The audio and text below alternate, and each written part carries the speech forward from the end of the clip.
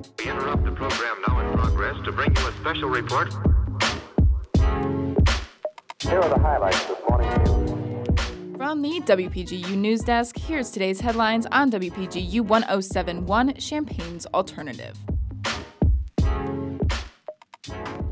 From WPGU News, I'm Natalie Murillo. It's Tuesday, October 10th, 2023. Governor J.B. Pritzker says the Biden administration has, quote, heard him on putting together a singular office to manage asylum seekers. Earlier, Pritzker sent a letter to President Joe Biden with that request, which also pleading for more federal funding in regards to the migrant crisis in Chicago. The migrant crisis and lack of governmental funding for providing aid to migrants is becoming a more pressing national issue, especially in Democratic states. Mayor of New York City Eric Adams has publicly conflicted with Biden over the migrant crisis in his city, and leaders in Massachusetts have already become more forceful in demanding action from the White House. Chicago will host the 2024 Democratic National Convention, and while Pritzker said he is confident the city's migrant situation will be handled better, he said help will be required from the federal government.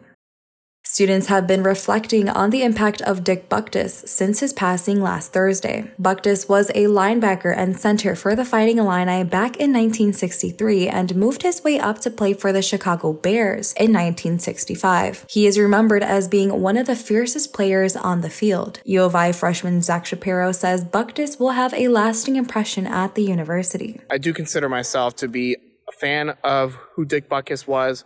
Only one of the greatest linebackers to ever play the game. And everything he did for the Illini and for the Bears, it'll always be remembered, and his legacy will always be remembered here. Butkus was honored at the Illinois football game this past Friday, where students, players, faculty, and fans took a moment to remember the impact he had on Illinois. His number has been retired in the Illini locker room to commemorate his stellar play. Butkus left a long shadow at the U of I, and the memory of his play will continue to be passed down to future generations of students.